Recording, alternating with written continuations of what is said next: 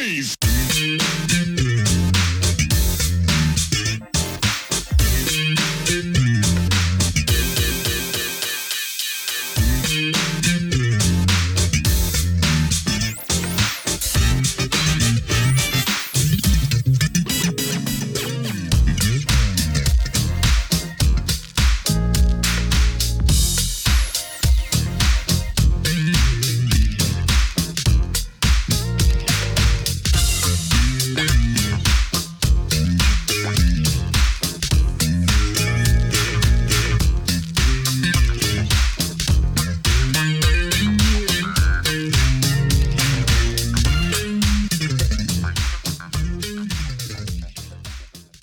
Hello and welcome to another edition of Truth and Rhythm.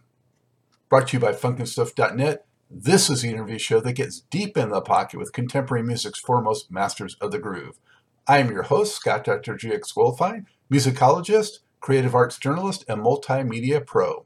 Whether you're watching the video version of this show or the audio-only podcast version, I thank you so much for your continued interest and support in this show. If you enjoy this programming, there are several ways to help support Truth and Rhythm, as well as contribute to further enhancements and expansion, plus get some sweet perks and rewards in the process. First, subscribe to the Funk and Stuff channel on YouTube, which is where Truth and Rhythm lives, and be an advocate by spreading the word among fellow funk, jazz, and R&B music lovers. Second, join Truth and Rhythm's new membership program through Patreon, which features 3 tiers for truth believers, truth seekers, and truth crusaders. You can also submit a direct donation to the cause anytime at FunknStuff.net. At that site, which is loaded with awesome content, you can also purchase the book Everything's on the One, The First Guide of Funk. Shop for official Truth and Rhythm and Funk and Stuff merchandise, and use the Amazon links for all of your online purchases, which allocates a percentage to this show. Sponsorship opportunities are available as well. Contact me directly at scottg@funknstuff.net. For those of you who go the extra step in supporting the show, you have my heartfelt gratitude for allowing us to continue to shine the light on those special artists whose quest is to find truth in rhythm. I am pleased to welcome to the Truth and Rhythm Mothership percussionist Oliver C. Brown, an original member of KC and the Sunshine Band who went on to record and perform with a long list of soul, rock, pop, and jazz artists. Those include Lattimore, George McCrae, Nancy Wilson, The Supremes, Billy Preston, Jermaine Jackson, The Whispers, Betty Wright, Thelma Houston, Taka-Boom, Leo Sayer, Natalie Cole, Eloise Laws, Sarita, The Beach Boys, Cher McFleetwood, and smooth jazz groups Gravity 180 and Nils. Oliver, thank you for joining me. How are you? Oh, wonderful. Life has been a very blessed experience to this point. You know, what can I say? God's good. No doubt. And where are you coming to us from today, Oliver? Well, I'm in Hollywood. In fact, I'm right across from the Hollywood Bowl. It's just down the street from where I stay. Oh, nice area. Yeah, I'm from there originally and, moved away about 15 years ago. But where are you from originally? Originally, I'm from Berkeley, California. And Berkeley was a wonderful town to grow up in because it was very diverse because of the university there. And it was kind of a bedrock of folk music and R&B and rock and just about everything. So it was a great place to grow up. Yeah, I imagine, especially in the 60s, late 60s and all that. I mean, that was incredible hotbed and melting pot of culture and music. Absolutely. In fact, my brother, my older brother, Eddie, was in a duet called Joe and Eddie. That's how I actually got the inspiration, shall I say, to want to someday be in the music business. Joe and Eddie used to rehearse at the house all the time. You know, and they were on their way to be one of the greatest folk acts of all time when Joe, unfortunately, died at a 24-hour automobile accident. And what drew you to percussion, Oliver? Yes. Well, I started listening to the fabulous Mongo Santa Maria and Cal Jada. As I said, and in Berkeley, all the music was always available. And I just got completely mesmerized with his style of play, his powerful rhythms, and And so I kind of emulated my beginnings from where he was coming from. And Armando Peraza, who was a fantastic conga player and bongo player too. And did you find it was easy to get your hands on some percussion instruments, or how did that develop? Well, actually, Joe and Eddie, like I said, used to practice down in our basement in Berkeley. And Eddie could play bongos and a few instruments quite well too. And so there would be stuff laying around in the room, and I would sneak down there when they weren't there and just kind of try to go at it, And so did they encourage you, or were you like, hey, get away, you're kind of a pest? Yeah, right. Well, a little of each, because I can be a little overbearing, as Ed would attest to, and get in the way of what they were seriously trying to accomplish there. They had some really great musicians playing with them too, like Louis Shelton, who later became the producer of Seals and Cross. And how did you get involved with TK Records? It's on the other side of the country and all that. So what happened? Oh, this was interesting. I was in a group, my first group, called the Pasadena Ghetto Orchestra. Now, we called it that because I suggested the name because we were in Pasadena. And of course, back in those days, there was really no ghetto there, but we were some Black kids that were there hanging out, practicing and forming this band. I said, I think our music's too sophisticated to call it a band, folks. So let's just call it the orchestra, and up came that name. Well, we were in Europe, and the group turned down a record deal with the company that had the Pop Tops on it. They had that song called Mammy Blue or something, went #1 on the charts out there. And when they turned down the record deal, I felt like it was short-stopping my career. So I moved to the Bahamas. That set me up to come across to TK Records, because after I was in the Bahamas for a while and saw that was kind of a small situation too, in terms of the ambitions that I had to really break into the business in the mainstream. So I said, let's go. I want to go over to Miami and just take a look and see what the music scene is.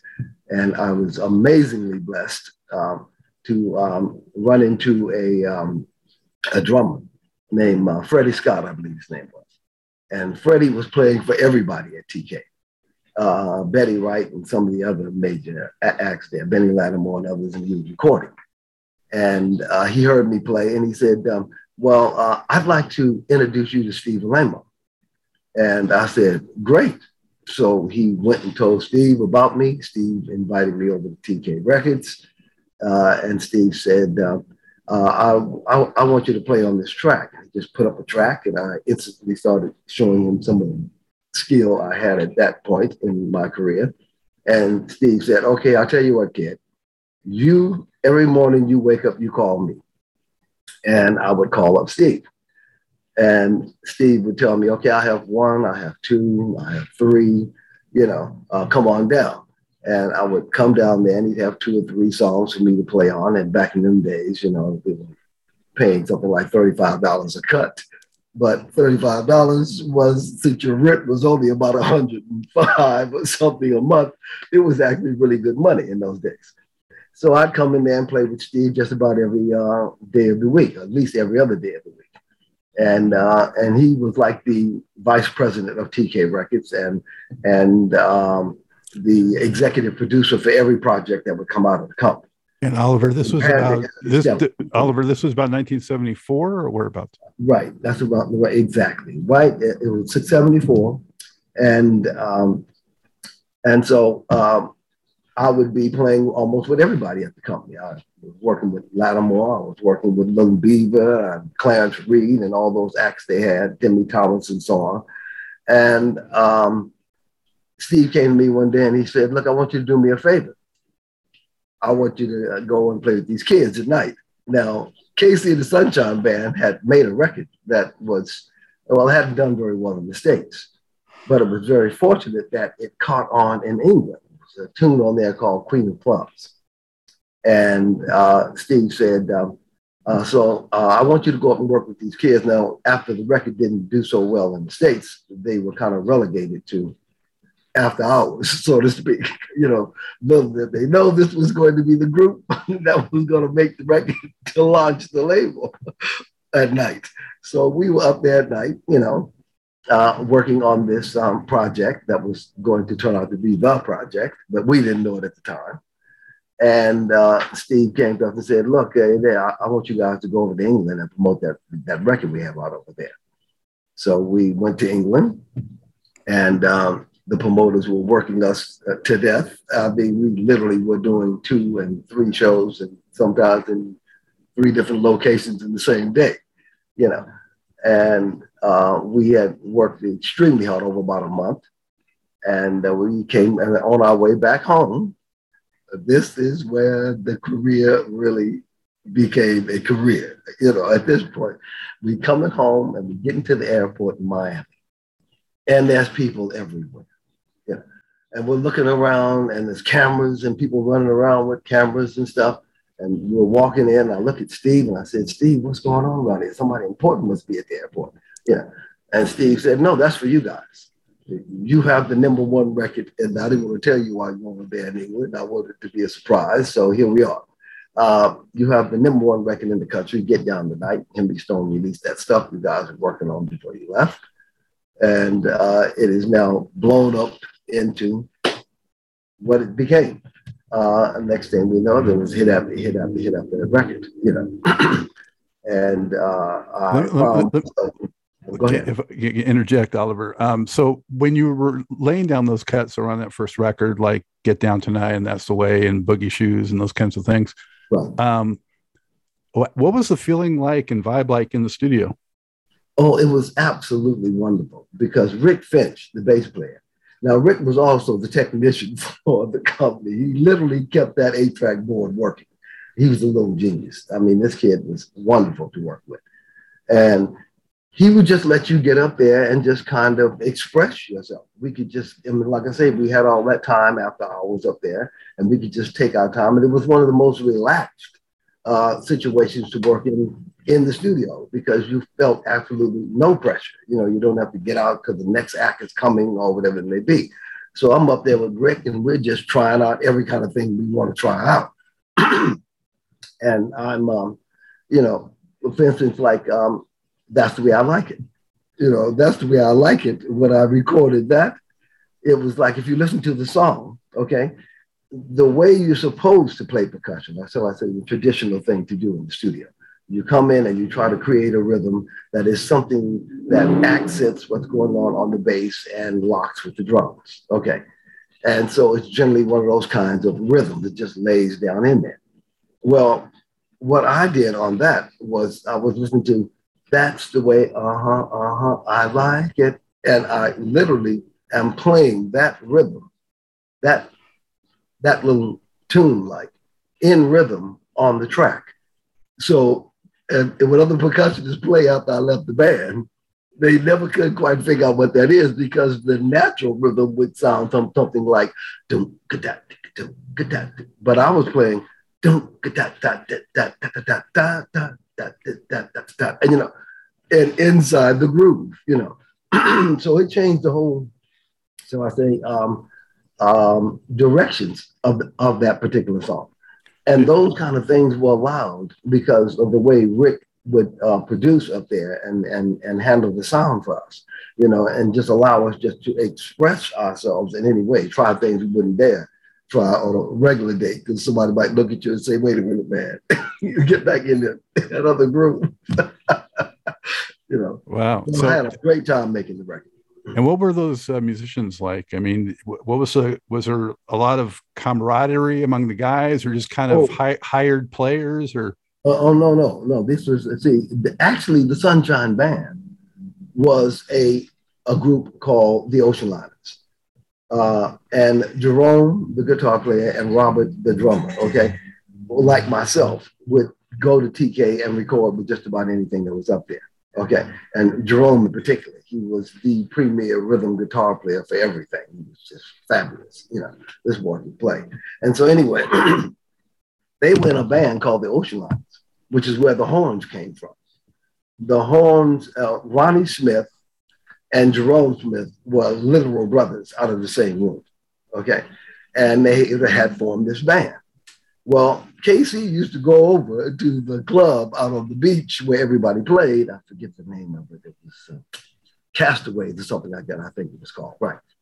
And it was very popular in mine. And all the acts around the town played there. It was like a premier place to kind of play. And all the tourists and everybody showed up there. And so they had a regular gig there. And every now and then, Casey would come in and want to sing with the band, you know. And of course, Casey had the connection to TK Records because of his relationship with Henry Stone, the president. So that was their way to get in to the studio. You know, he was like the catalyst for that. So what happened over time was the Ocean Liners became the Sunshine Band, adding myself, Casey, and Rick to what was already a nucleus. So this was a really tight band because they had played together as kids coming up, you know, and had this other thing going before we ever got into the studio with the other stuff. So, and that's where all them great movements with the horns and all that stuff was born. It was born down there at Castaways where they would work out all that kind of stuff, you know. And so it was like playing with your brothers, you know, literally. You know, we would all just hang out afterwards and during those kind of sessions because I'd go down and jam with them too at Castaways and when I wasn't, you know, recording or something else. Did you feel like Get Down Tonight, when it was cut, that it had a shot at being a hit? No, I'll be honest. Right. I mean, we were doing it and, you know, it was like, I just thought it was a cute song. Really, I think it's got a nice little catchy thing to it.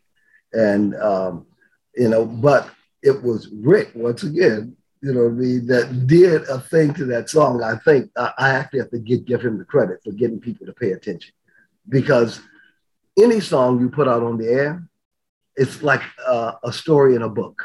It's got to have a beginning, a middle, and an end. And it has to have a beginning that will make you lean in and want to read more. It's got to be a middle in there that kind of keeps your attention, captivates you, and then it's got to end on something that is memorable. Okay. And Rick understood this. So what Rick did was he said, okay, we're going to open this song. If you hear that thing up there that goes, boom, get down, you know what I'm saying? That's Rick taking the guitar rhythm of Jerome, slicing it, the tape, reversing it, running it back through the machine and creating that sound. That's the guitar played backwards. It's such a unique guitar sound on that record. Exactly. And it came up with a very hip and unique sound. And when people heard it on the radio, it made you say, oh, what's that? And once you got in, then Robert Johnson, you know, and have that, I call him he invented the disco beat. That was his beat. I mean, Robert, that's what he played. I have to say it. I mean, not to take away from what Robert does, but that was his beat. I mean, he almost played it on everything or some rendition of it, you know, and it was just so tight, you know, like I say, from all those years of hanging out together as kids and doing this thing. And so once you got locked in that groove, you know, you couldn't get out of that song. And next thing I know, there it was. Boom. But when it was being done, I kind of thought it was just a cute song. I had no idea it was going to do that, you know. Yeah, that song was, you know, that was categorized by some people as disco, but it was funkier than most disco. Absolutely. In fact, disco never did Casey and the Sunshine Band justice. It's an R&B act. I mean, it really is. I mean, you know, because like I said, the Ocean Liners were down on the beach playing stuff like James Brown, you know, Commodores, and you name it. I mean, you know, they were an R&B band, and this was their version of R&B put into disco, you know. So it was definitely an R&B band. You know, people called it disco, but I always thought of it as R&B. You know? Were the lyrics for That's the Way kind of made up on the spot, or were those actually written out? Yeah, right. Now those, right. That was another thing. I thought the lyrics were just too simple. But it's like Sly Stone said, you know, play a simple song. And it's something about simplicity that the public will bite on easier than the more complex stuff. But yeah, the lyrics were always to me a little questionable. It was like, really? I like it. I mean, really? Are we gonna say that? And next thing I know, every one of these songs were catching on. But Casey was clever about that kind of thing. He could come up with a interesting kind of cadence for those very simplified lyrics, and hey, the world went for it. Lock, stock, and barrel. What was Casey like? I mean, was he an unlikely pop star, or did you think he was going to probably become a star? What Casey had, and what I say to all people that want to get into the business is he had total belief, and you have to be kind of dogmatic about your pursuit in this business. Because I've met people with tremendous talent, okay, that don't become huge stars because they kind of lay back.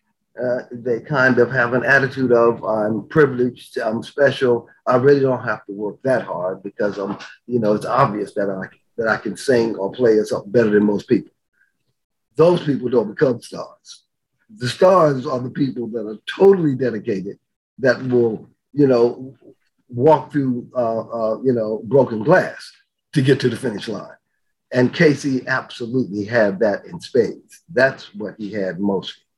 And he would work harder than anybody. People said, well, he can't really sing, but he kept on trying and kept on trying until he finally developed a thing that, no, he's not Luther Vandross, you know what I'm saying? But Peabo Bryson or one of these people. But he had a sound. And that's another thing that through my years and my experience, I have noticed. The key to success too is you have to have something that good is not good enough. It has to be good and different. And Casey, to his credit, you can't find nobody that sings that way. No one sounds like this guy.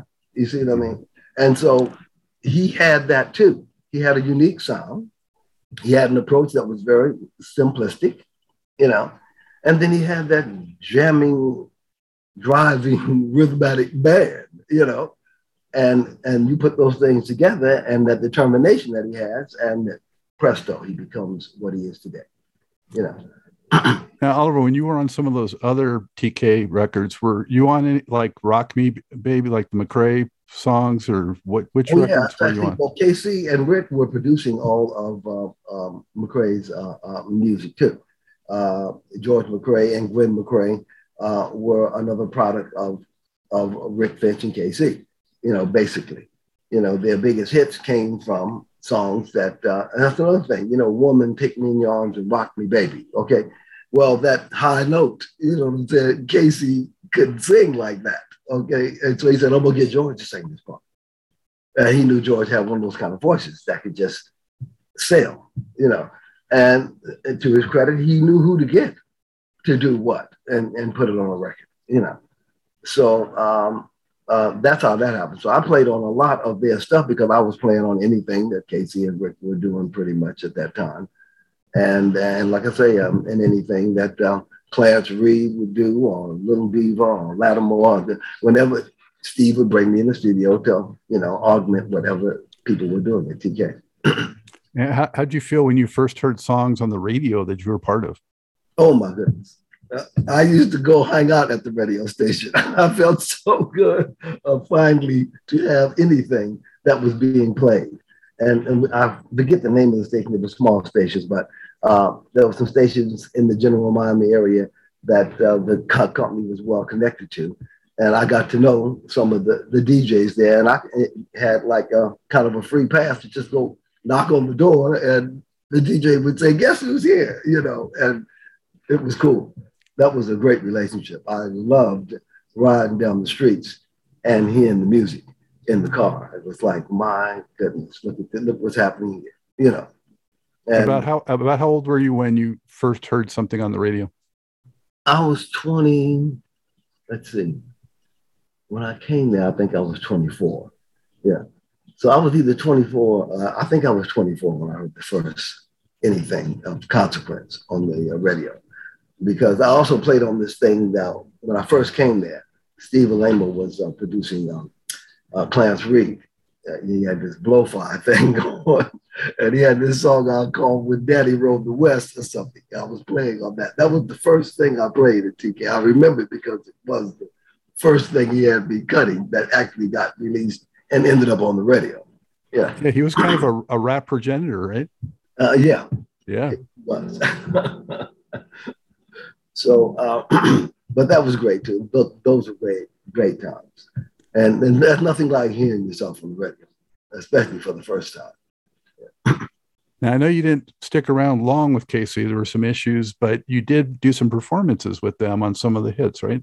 Oh, yes. We went and we did a whole list of tours running through the South, and then a bunch of stuff that went into St. Louis and some of those places. In fact, that's where I met my wife, who I'm married to today, Teresa. She's from St. Louis, and she came to one of the final concerts that I played with the band, because we had started to debate the split of what it was going to be and who was actually going to be the band. And in the beginning, we said in for a penny is in for a pound, and everybody's the band. But slowly but surely, it became a situation where Casey and Rick wanted to make the band myself, Jerome, Robert, and Casey and Rick. I didn't think that was just or fair. So at that point, and plus my face is on the cover of Cashbox magazine, at that point we had done enough shows and had enough action that there I was sitting on the cover of Cashbox magazine. So I said, okay, I'm going to go to LA.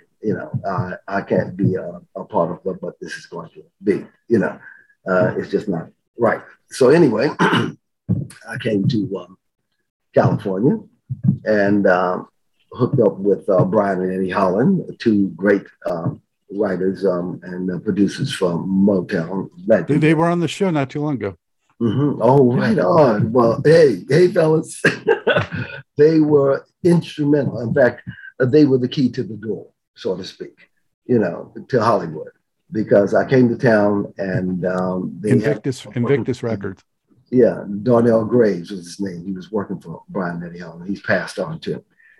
And he introduced me to Brian and Eddie, who introduced me to James Gatson, the legendary drummer who's played on everything. He was in a band called, I think he started with the Watts on 103rd Street, the rhythm band. They had a song called Loveland or something like that. And James is fantastic, wonderful man. But James kind of endorsed me, and then I went up to the A&R department at Motown. And the girl said, well, who are you? And my magazine was still sitting on the desk there. And I said, well, this is the band I've been playing with. And she looked down there and she said, oh my goodness. So she called up, the A&R director and said, guess who's out here? And one thing leads to the next. I find myself hooked up to Ben Barrett, the biggest contractor in Hollywood. And the rest is pretty much history. I started recording for acts at Arista, Capitol, Motown, you name it, And so anyway, and then let me just hold you 1 second before we move on to some of those acts. I did want to ask you about that tour with KC. Did you do some big venues, and how did you appreciate being out there performing as opposed to the studio? Oh, performance is my thing, actually. The studio, I've always been reluctant about the studio because there you are, nothing really to drive you except the earphones and the music that's coming into your head. When I play live, I got in the business for that because it's just that yin yang you're getting from the audience, And when you're hearing that hush sound that happens when it's like 10,000 people out there, that is just a rush, and it still is to this day. In fact, I'm in the business still at this point because I want to play live. And I used to say to people, I'll cut your record, but you got to take me out. You know, if I could go out with you, then I'll work on the record. You know, and other people was the other way around. And Neil's my partner, which we'll talk about him. You know, amazing guitarist that I've been working with for the last few years here in Hollywood. He was just the opposite. He was always telling people that, you know, I want to get in the studio, you know, and I'll play live to get in the studio, you know. Right. So live is my thing. Though. I played at the Kiel Auditorium, you know, back to when I met my wife, Teresa, and the place was just packed out, you know.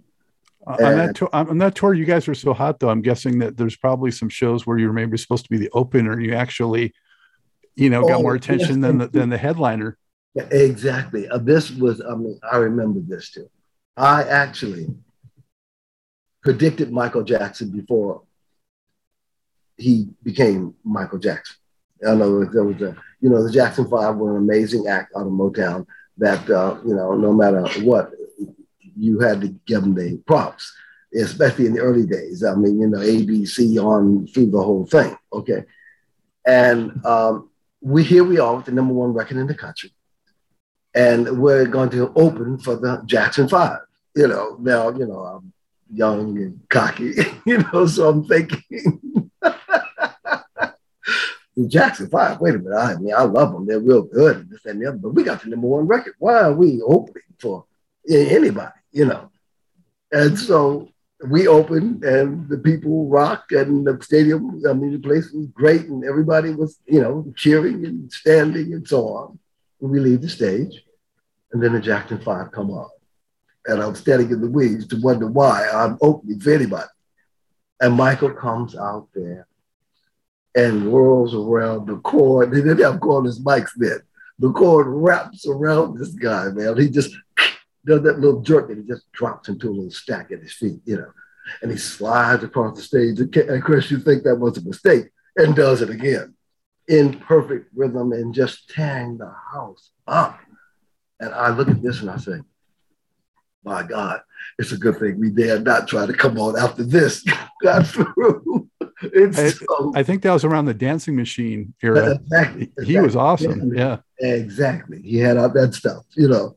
And so then I come to San Francisco and we're doing the Circle Star Theater. And the place is packed out as always. And I'm running around the stage and having a ball, you know, and I come out of my shirt is one of my things where I had started it up because the clothes start sticking to you after the water's all over you.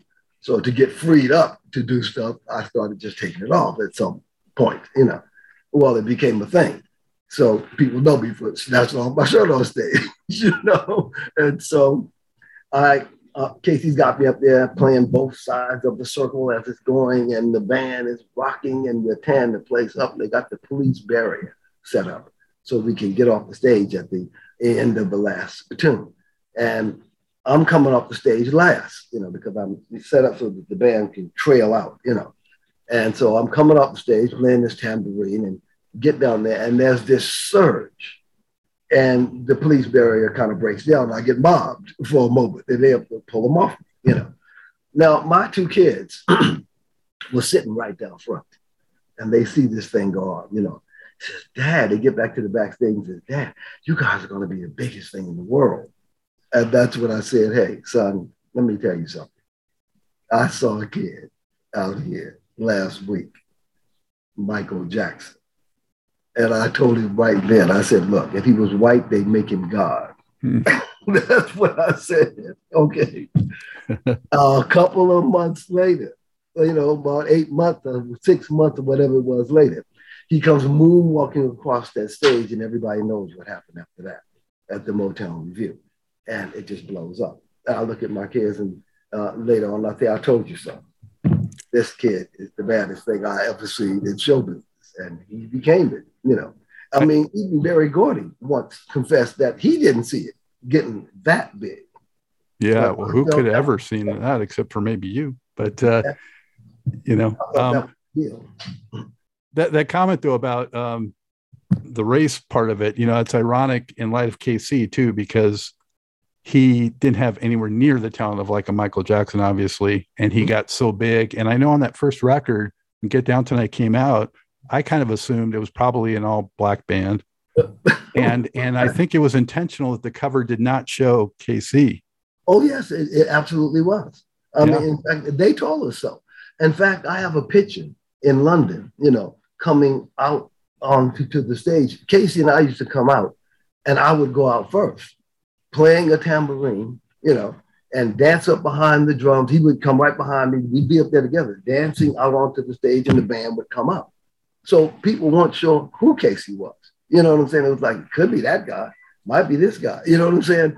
And also, we had to do that though, because the industry is so warped and so unjust in everything that it does based on race. It was kind of like the R&B stations had an attitude about playing white people because the pop stations had an attitude about playing black people. You know what I'm saying? And so it was like, okay, so if we want to break in, and we had to break in R&B, because like I said, the truth of the matter is it was called disco, but it was R&B band. And KC sounded black because he hung out with black people all the time. I mean, it was literally, the band, when they were kids, Casey was telling me, used to actually have sleepovers at each other's houses. And this is in the South, so I'm saying, no, he was influenced by that experience, and he had a lot of soul in that respect. And so when he put it on the record, it sounded like a guy that you wasn't sure what it was, Yeah. And a lot of people thought I was Casey sometimes, you know what I mean? I just laugh at him. And him and them told us straight out, we had the picture of the band on this is a collector's item now. On the back, right? The picture of the band was on the back of the album, but only in England because they already knew about us. Okay. When it came to the States, him and them deliberately took all that off of it. And all you see is that little thing with Casey and the Sunshine Band, and that's it. Because otherwise, some DJs would actually get an attitude and say, I ain't playing this guy white. Yeah. It's ironic because Black Radio really broke KC and kind of, they didn't want him to see that he was a white artist, but Right. then it ended up helping him become very big through the rest of the 70s. So it's just interesting how that played out. Right.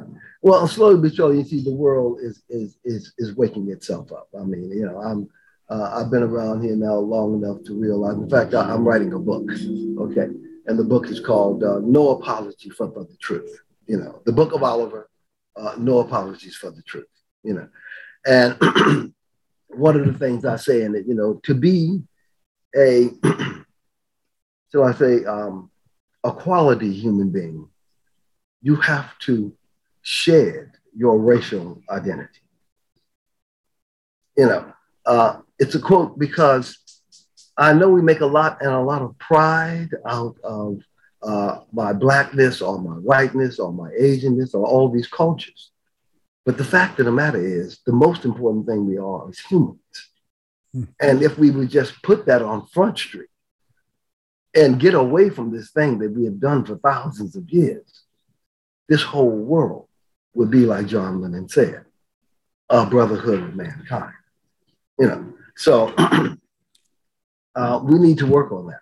And, those things need to go away. In fact, I'm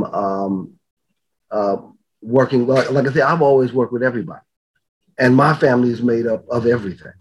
I mean, we have white people in it, we have Asian people in it, we have African Americans, of course, in it, Filipinos, I'll be on and on, And I say this to people as well, too.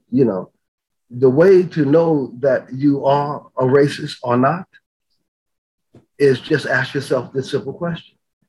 If my mother, father, sister, brother, loved one fell in love with someone outside of what you call my race, but they loved them and they were being loved back and they were respectful to each other, would you object to them being married? And if the answer for whatever reason is no, you may not be the kind of racist that's going to go out and hang somebody for not being the color you are or the gender you are, but you definitely have a problem. And you need to come to yourself and address that problem, because it's the content and the character of a person that makes a human being, not the shade of their skin or their religion. Yeah. Amen. Thank you for that, Oliver. Before we started, we talked off air, but I want to make everyone aware and not be confused about, Ollie E. Brown and Oliver C. Brown. So Ollie E. Brown, who's been on the show, also a drummer / percussionist, and has done so many great sessions throughout the years. But I think you have some funny stories related to that confusion too, right? Yes, indeed. I mean, I love Ollie. I mean, he was wonderful. He and Ray Parker were very, very tight partners. The other fantastic guitar player and producer, and Ollie produced some nice stuff too. But Ollie, was the way the story went to me, as I heard from Bobby Keys, who I worked a lot with too, from the saxophone player from the Rolling Stones, was Ollie played with Billy Preston, and I played with Billy Preston, and Ollie played with Jermaine Jackson, and I played with Jermaine Jackson, and Ollie and I used to bump heads in the studio all the time, and I was always, because I only played percussion, congas, bongos, timbales, bells, all those things. Ollie actually is a phenomenal drummer, and so good that he was called and booked on the same dates I was on to play drums. Okay, and so Ollie and I used to get our checks actually confused at the union. We would go to the union, and Ollie would say, "Oh, this one's yours." Oh, and I said, "No, Ollie, well, this one here I have in the stack is yours." Which one's bigger? Sometimes our checks in the slot. Well, they were both fairly well. Back in those days, we were both blessed to be working for double scale on anything we did, because both of us were working with, Ben Barrett too, who was like the major contractor in this town. Yeah, he would book us on dates together. So I would run into Ollie that way too. But what happened was, the Rolling Stones wanted to take out Billy Preston to play with him, and Billy told the Rolling Stones, "Well, I got to keep my band working." So they said, "Okay, well, we'll just put Ollie on percussion," because obviously the Stones were not going to get rid of the drummer. That wasn't going to happen. And so anyway, so Ollie went out with the Stones, and he actually played the bongos and the stuff with sticks, But once you play with the Stones, you play with the Stones, you know what I'm saying? And so now he's me. Every time you would see percussion on anything, they would say, "Well, that's Ollie E." But 99% of that time, it was me on percussion, and 100% of the time, if it was drums, it's Ollie, because I can't play drums. And that's how that happened. It was amazing, though. Wow. We used to talk about that all the time. And you're both in California, now, So, and of course, Ollie always remind me that he was taller and better looking. Of course. So yeah. So did that is that part of the reason why you've emphasized the middle initial also? Oh yes, and that's how I had to change my name. They used to call me Ollie too, so now I prefer to be called Oliver C. Brown, because that was pretty close to Ollie E. Brown. So no matter what, we were still running into some mix up there from time to time. So now people know me as Oliver C. Brown. Right. What the C stands for, it's actually Charles, but to the business people, it stands for cash. There you go. All right. Well, now that you've both Ollies have been on Truth and Rhythm, so hopefully there'll never be a confusion again. There's much more to this great Truth and Rhythm interview. Just continue on to the next part of the episode. Also, be sure to subscribe to this channel. If you've already done so, please share it with friends. And become a member by joining Truth and Rhythm on Patreon, or consider donating at funkinstuff.net. Thank you very much.